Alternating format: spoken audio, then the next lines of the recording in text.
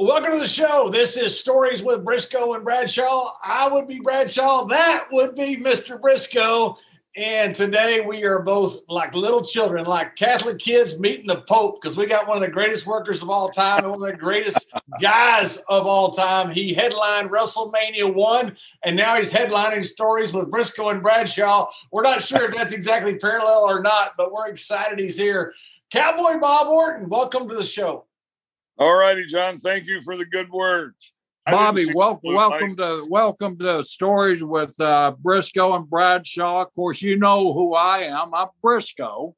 Yeah. And that old ugly guy up there in the corner is Bradshaw. But I understand you guys got, you and I go way, way back. I mean, I go back to your papa.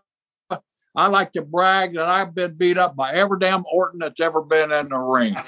And that's pretty true. Starting with your old man, who was one heck of a man. He was a giant of a man too. What was he, about 6'6"? He's about John's size. I think about 6'6", 285. Yeah, right around there when he was in his prime. Yeah. Yeah, he was a mountain of a man, and what a good man he was. He had that Orton philosophy, though. You had to work when you got in the ring. If you didn't work, he'd just beat the holy crap out of you. And I learned real quick about my second or third match. If I don't fight this big son of a bitch back, I won't even get my come back to the dressing room. So I learned right away that you had to fight those Ortons. So I understand you and John go way back too. When he was basically a puppy in the business, you guys made a couple of tours to Japan, and you helped him learn the process and learn the working style of Japan, which is totally different than what he was brought up on. So tell us a little bit about when you first met John. Oh gosh, when I first met John, that's going back a long way, Jerry. My memory's not the best, but John was always a real nice guy. Japan. He really wanted to learn how to work. And he was lucky that I was there. Yes, I was. Gary, I would get beat up every night. I just started in the business, and Kendo Nagasaki, Mr. Sakurada, booked me to go to Japan. I didn't know Japan was that tough, or I shouldn't have gone. I get over there, and they're not just beating me up at the start of the match. They're smart enough. They blow me up, and then they just stretch me for like 10, 15 minutes. Finally, Bob put pity on me and said, "Kid, I need to show you a few things. Meet me." We met in a match, one of the matches, and he showed me some sugar holds and how to kind of get my breath before the come made. He really helped me get through the tour. Yeah, them Japanese fella make you work, don't they? Boy, do they ever. Do they ever.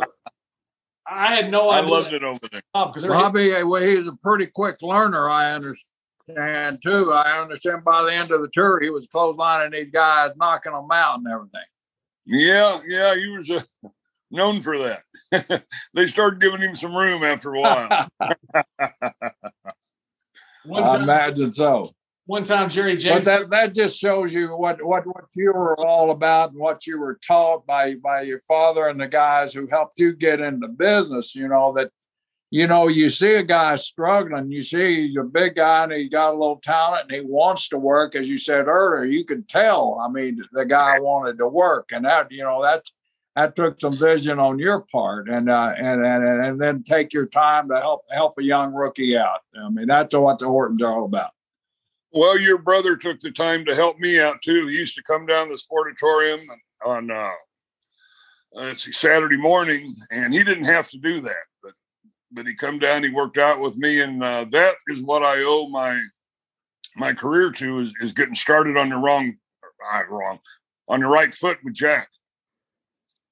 Yeah, well, I remember that, Jack. You came down here, and Jack had just lost a title or something like that. So he really wanted to help young guys out too. And he was a lot like you. I mean, he saw you work a few times, and he saw that raw talent in you, and he knew you had the ability to draw money for us down here.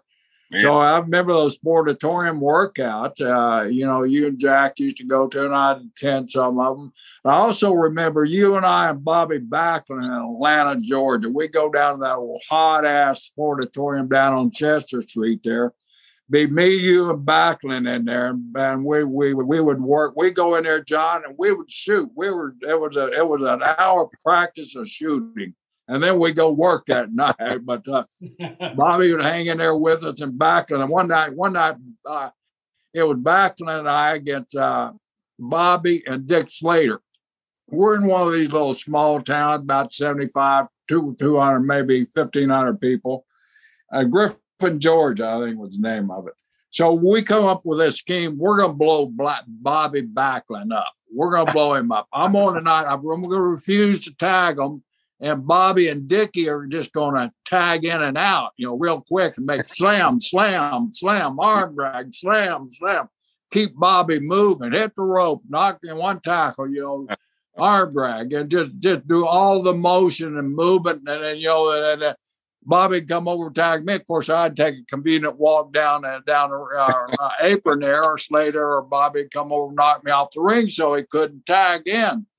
It ended up that son of a gun blew all three of us up, right, Bobby? You ain't kidding. He was just a machine. Backlund was a machine. Jerry, one time we were training, Bob got me on the mat beforehand. And, I broke in with Brad Reingen. So, I got stretched for about 4 months with Brad. Then I get over to Japan and I met Bob. So Bob showed me some sugar holds, how to get through the matches, a few things, to help me out. And I thought, you know what? I've got to try it just once. I got to try it. So James Beard, who's a good friend of both of ours, was telling me the story today. He goes, remember when you tried, Bob? Yeah. That didn't work out very well. But we had a good time. Oh, we had a great time. It was so much fun. Bobby, that's what the business That's what the business was basically all about, right, Bobby? Back in those days, you help guys out. You saw a guy with talent like Jack did with you down there. Jack ended up, remember, he went to Eddie Graham, and Jack was carrying the Florida heavyweight championship with him at one time. And Jack didn't want to be champion. He'd already been world champion, so Florida heavyweight champion was, just another belt to him. So, but it meant something down there. And the guy that wore that Florida championship belt was the leader of the territory, was the worker of the territory. So Jack saw that talent in you, and he went to Eddie. And, you weren't the heaviest guy at the time. You were a big, lanky guy, but you hadn't really put on that heavy weight yet, So Eddie looked at Jack, said, Jack, I don't know. Jack said, trust me, Eddie, I'll get the kid over. Just book me with him. Let me do a program with him. We'll draw some money. So Jack went out and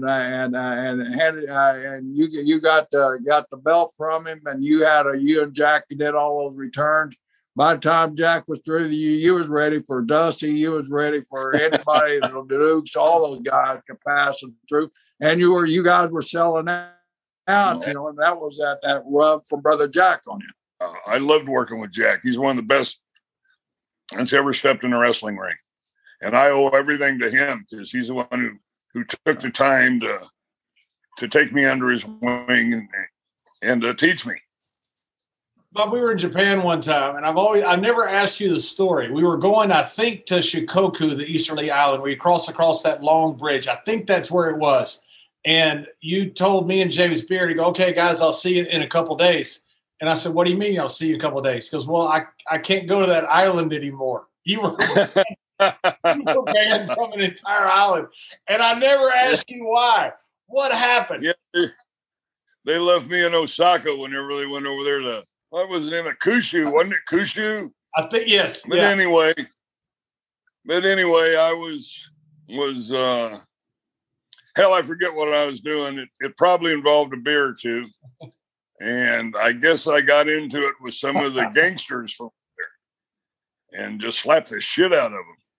And the gangsters were going to get me if I ever come back to that island. So they'd leave me in Osaka.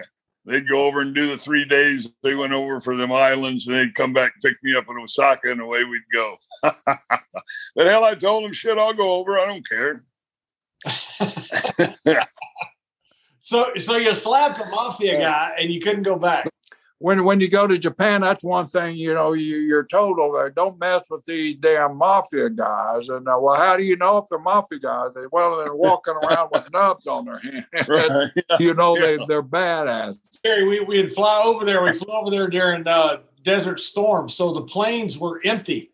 I mean, completely empty. And so Bob wanted to sit in the back and have a smoke. So there was like 6 of us boys on the plane and probably 10 other passengers on one of these huge, huge planes. So we'd all sit back with Bob because we all wanted to be around him in the smoking section, all, trashed up this whole big empty plane so that we could sit back there with Bob. And the flight attendant was saying, if we tried to put you guys this close together, you guys would throw a fit. We'd sit there for 13 hours. Yeah, gosh, what a trip. But sure had a lot of fun. And for you young folks, smoke.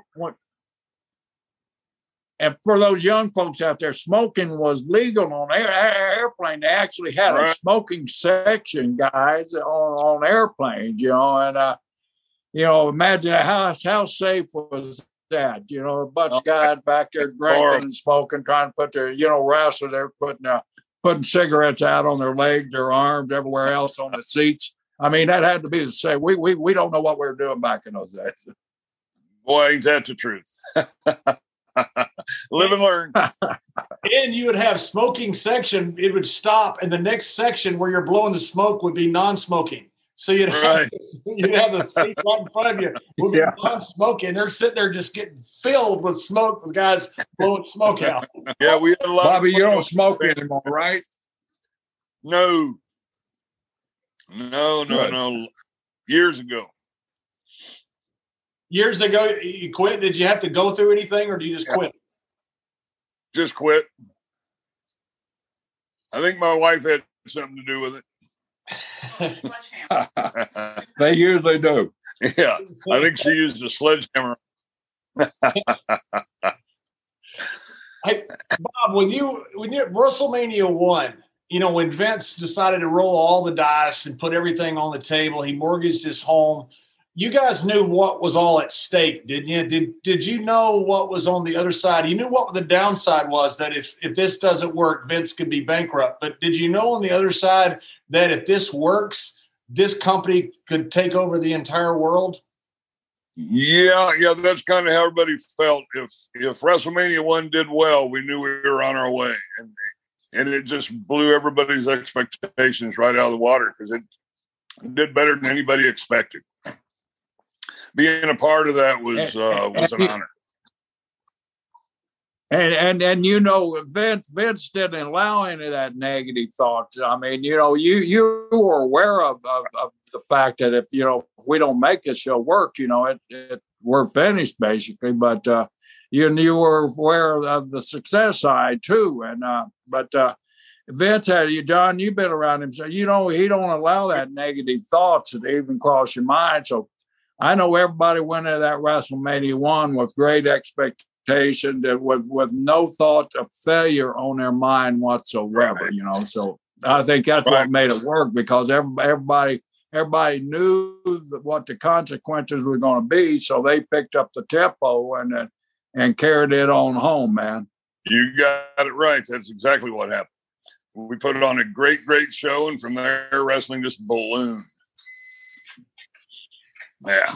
Bob, did you have any problem during that time with, some guys, they didn't like music coming in. They didn't like the celebrities coming in. You had Liberace, you had Cyndi Lauper, Muhammad Ali, more than just a celebrity. He was heavyweight champ of the world. Mr. T, did you have any problems with all the celebrities, the mixture of the rock and wrestling going together? No.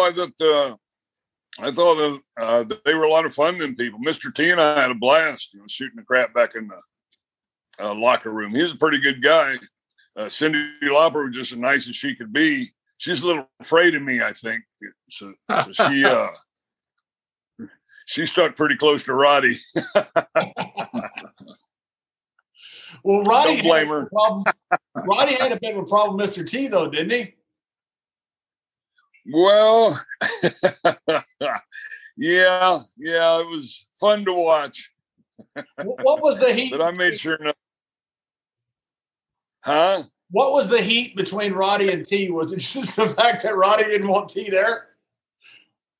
Gosh, I don't know. Roddy and I never really talked about it because when he bring it up, I just laugh at him. What the hell? Who cares? We sold everything out and everything's doing great. Let's not worry about the small stuff. But Roddy was Roddy. You know, he, gosh, what a guy. But he, in his own way, he was one of the greatest to ever step into the ring. Probably the greatest, him and Dusty on the mic. But he could be a little insecure at times. But that's why I was there, you know. What was it like being with Roddy so long? And I mean, you kind of basically said what you helped the moral support of him, help the psyche out a lot. And I noticed that with Piper. I mean, you guys, you know, because we were all pretty tight friends back in those days. And right, we were. And yes, so we were. shared a few cards together, and a few laughs together, and a few adult beverages together. You know, so.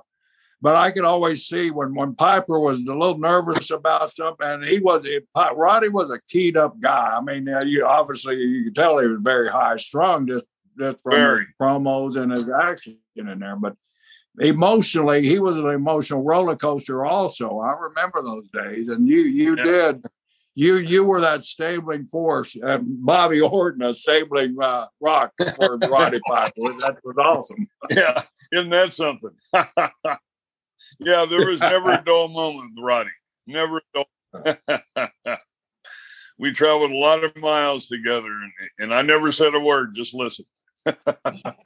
Yeah, we were roommates for a while. He had got an apartment, and his wife had went back to Oregon. So he had me come and stay with him there in Newark. But hell, we were never there. I don't know if you remember how much we traveled back then. But I'd get home maybe 2-3 days every 2 or 3 months. And we were always on the road. But we had that apartment up there because we did stay a lot in the Northeast. So we got us a place up there and enjoyed it. But shit, we were never there. One of the great, you know, Bobby, you said something really important there. People don't understand the schedule that we had back in those days. We would leave home, and it would be like a 45 to 70 day. I think Sheik and Volkov did like 125 days in a row or something like that. It was brutal. You just never had time to stop or even change your bag. You know, it was doing your laundry on the road, finding the laundry machine at the hotel, and being able to use it and then back off and on to the next sound. I heard a great story about Lou Albano and your dad waving a gun to get him out of the ring. Tell us a story. Yeah. I'd never heard that. Yeah, I knew Lou pretty well, but I didn't know him, that well. I always got along well with him. I always saw him at the Garden, but I never heard that story before. Well, that night in particular, Dad was probably the hottest heel in the country for a long time. I mean, he was just good, slow, easy, one of the best workers ever to step into a ring. But boy, he knew how to get that heat. And back in those days, people wanted to hurt you. Hell, even when I first started out, people, you had to be careful around people. Nowadays, I don't think it's quite as bad. But, that night in particular, someone had Dad dropped 2 straight falls and still had so much heat that when he left, some guy was standing up on the bleachers and hit him in the head with a chair, which knocked Dad out. And Lou Albano went out with a gun, and a couple of guys, Dad's knees were just scraped almost to the bone where they had dragged him out of there. But if Lou wouldn't have went out with the gun and made people back off, they might have killed him that night. But from that night on, he never got that deep, serious heat because, it was too dangerous. Now, me coming along, I tried to get it, but I could never do like Dad. I wasn't my dad, that's for darn sure. He was the best I've ever seen. I'll agree to that. Your dad was awesome. I remember when like I said, I was just a rookie starting in Oklahoma, ran across him. And Danny Hodge was, of course, the guy in Oklahoma. And Danny was a smaller guy. And your dad being the man of the man that he was, the size that he was, Hodge, they'd work at old Oklahoma City Stockyards, that old Tulsa Canes ballroom, and there would be a riot in there. And then they go down those towns like Little Rock, Arkansas, right, where they didn't see a whole lot. And your dad was so hot in Little Rock that he couldn't even go from the hotel to the arena without a police escort with him. I remember those days. And I remember promoter having the bitch because he had to pay the cop $15 extra to walk your dad back and forth to the hotel. But he had the heat, man. There was a riot every night, and I was, like I said, I was just breaking in, and I was just spellbound. How in the hell are these guys doing that? I mean, it was cool. I wanted to know. I wanted to be in the circle. Yeah. Dad was never in a hurry out there, but boy, he sure knew how to get them. You guys are a whole family of heels, basically. 3 generations of heels. Yeah. Yeah, I think so. Very Hey, it worked. Still working today. That formula still works. What you're describing to your dad. Your dad didn't move a lot. He took his time and he got it. You can reflect to this year, and watch Randy out there.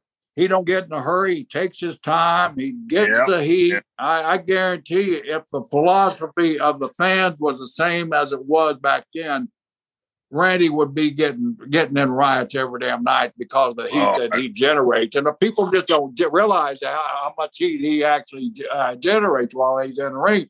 But so folks like you and me and John, we can sit back. We can admire that and say, holy cow. I mean, you flash back 20 years and they're storming the ring on what Randy does.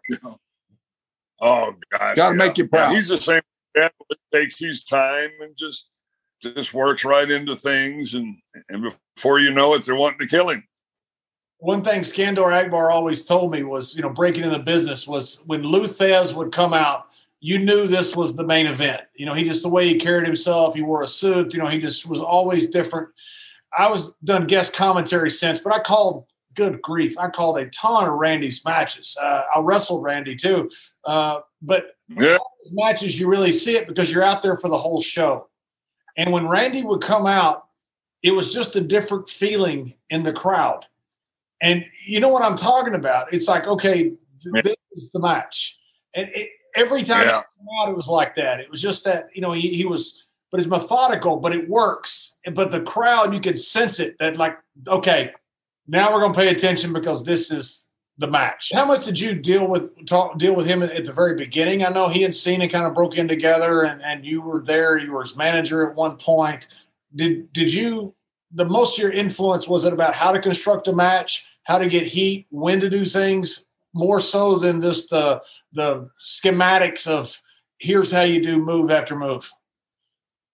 Yeah, the athletic ability he had, there was no problem with that. I didn't really work with him too much about moves and stuff like that. I worked with him at ring psychology and how to put a match together, while you're out there. Because you can start them. I used to start slow and do this and that and this and that. And finally, the people will start getting with something. And then you know which way to go. And that's what I taught him. Just listen to the folks. They'll let you know. You tagged with a mutual tag partner of mine and a mutual friend of Gerald Briscoe, who also, this man has a great feeling that Texas is a better country than Oklahoma. And that is Dirty Dick Murdoch. How great was it tagging with Dirty Dick Murdoch in Japan and everywhere else? Well, I want to tell you something. He was kind of like Piper. There's never a dull moment. Dickie was just a lot of fun, but gosh, he learned from watching my dad. And so he had dad's style. So when I got in there with him, I knew what he was going to do because I'd watched it since I was a little kid. But he really, I don't know if he idolized Dad or not, but he really thought a lot of him and the way he performed. And that's, but Dick Murdoch was one of the best in his time period, just like Dad was one of the best in his. Your dad worked Amarillo a lot with the Funks down there, and that's where Dickie broke in, of course, was the Amarillo territory. And your dad was one of those white hot heels down there that could and down there in Amarillo, as you know, Bobby, every night you're in a fight when you're a heel leaving that arena. Killer Carl Cox saved me so many times down there, but your dad was the king of cowboys in Amarillo. Yeah. Amarillo was tough. I worked Amarillo just a time or two. I never actually worked the territory, but occasionally they'd have me in for some big show or something. But Dad worked down there. I remember I was just a little kid. I was in maybe third or fourth grade when we were down there. So that must have been in early 60s, I guess. You told me a story in Japan one time about you and Dick Murdoch, about working with the Von Erich boys in the finals or semifinals of the tournament. It's such a great story. I don't know if Jerry's heard this story. Would you mind telling this story? It's just an awesome story. I'm just getting so old, John. I don't remember the exact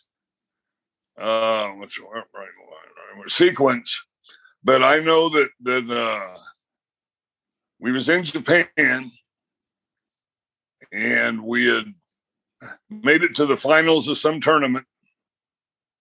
Or maybe it was the semifinals. I don't remember. But I guess we was kind of ribbing the Von Erichs a little bit. And anyway, they had done something. And I said, well, shit, I'll just go out there and beat them. So anyway, me and Murdoch go to the ring. And we're standing there in the ring. And we're waiting. And they played the Von Erichs music and stuff. And no Von Erichs. I looked at Dickie. I said, fuck, what's going on? And all of a sudden, they stopped the music and play some other music. And here come two Japs, tag team to come out and work with us. Von Erichs wouldn't get in the ring with us. Well, you told me. We were just around. You guys can't take a joke. What you didn't tell me about the story was that you were working for Crockett or somewhere, or wherever it was. And the Von Erichs had told you, sent over the message, we can't do the job because Dad said we can't. Oh, because Dad said they can't. Yeah. That's right. So, yeah, that was the other thing. They come over to Japan. They said they want to take the fall on me. I said, no. They said, what do you mean, no?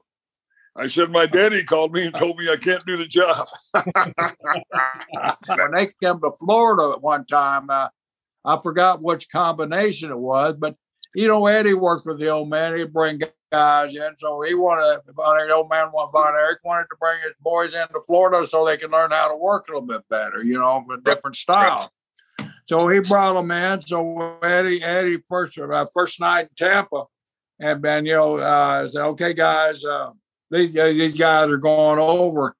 One of them shook his head, and the referee back, Stu Schwartz, I don't know if you remember Stu, but Stu said, what do you mean, no? And so one of them took Stu over in the corner because he didn't want anybody else to hear what he had to say to Stu.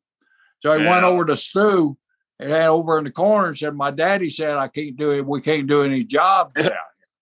And Stu, of course, just bust out laughing, and so first thing Stu does is come and tell the boys in the dressing room that their daddy said that they weren't allowed to do jobs. Well, we appreciate Elaine taking the time and getting you on here for the time that we've had, Bobby. And I really enjoyed it. Bob, you've been a great friend forever. I always like to tell a story. Last year, it was 2 years ago, because we didn't do it last year. 2 years ago, you and I were in Waterloo, and we went down to the watering hole down there. You said, wait a minute, I think my wife's on the phone. You pick up your phone, you take it out. You open up, it's one of those 1964 flip phones. And Bobby, you say, yeah, well, at work, I can get my calls on there. I said, Bobby, these phones they do everything. So the next week I see Randy. I go to Randy. I said, Randy, I was just in awe with your dad. He said, yeah, I know. He said he had a great time up there. And I said, yeah, we sure did. I said, but I got to give you some grief. I said, you're making all the damn money in the world, and your daddy's carrying around a 1973 flip phone. He said, Mr. Brisco, I bought my dad probably a dozen telephones. He takes a look at them, throws them in the damn drawer, and goes right back to his flip phone. What am I supposed to do? You know my daddy. And I said, yes, I do. And I understand. I'm sorry, Randy. Them flip phones are easy to use, man. I don't even know what I'm doing here. My wife set all this up. Bob, are you still beating people at pool for money? You know what? I haven't played pool in a couple years, but I'm pretty sure I can still shoot a pretty good. That's one of them things where you either got it or you don't, and if you got it forever. Well, Bob. So, in other words, John, don't challenge him. I don't plan to. Well, Bob. Yeah. I can't thank you enough for coming on. I guess I'd love to do a part 2 and get some better tech for all of us and all that stuff. I'm in a motel room, so maybe it's me, maybe it's Gerald Brisco. It probably is Gerald Brisco and his Oklahoma technologies is what I like to do. You were so cool to me when I first broke in and went to Japan. I really didn't even belong there, didn't deserve to be there, and you helped me through it all. You didn't have to. You did, and thank you so much for all that. It's been so great knowing you all these years. Well, it was my pleasure. You're a great drinking buddy. Yes, sir. I had to keep you over there. I needed someone to run with.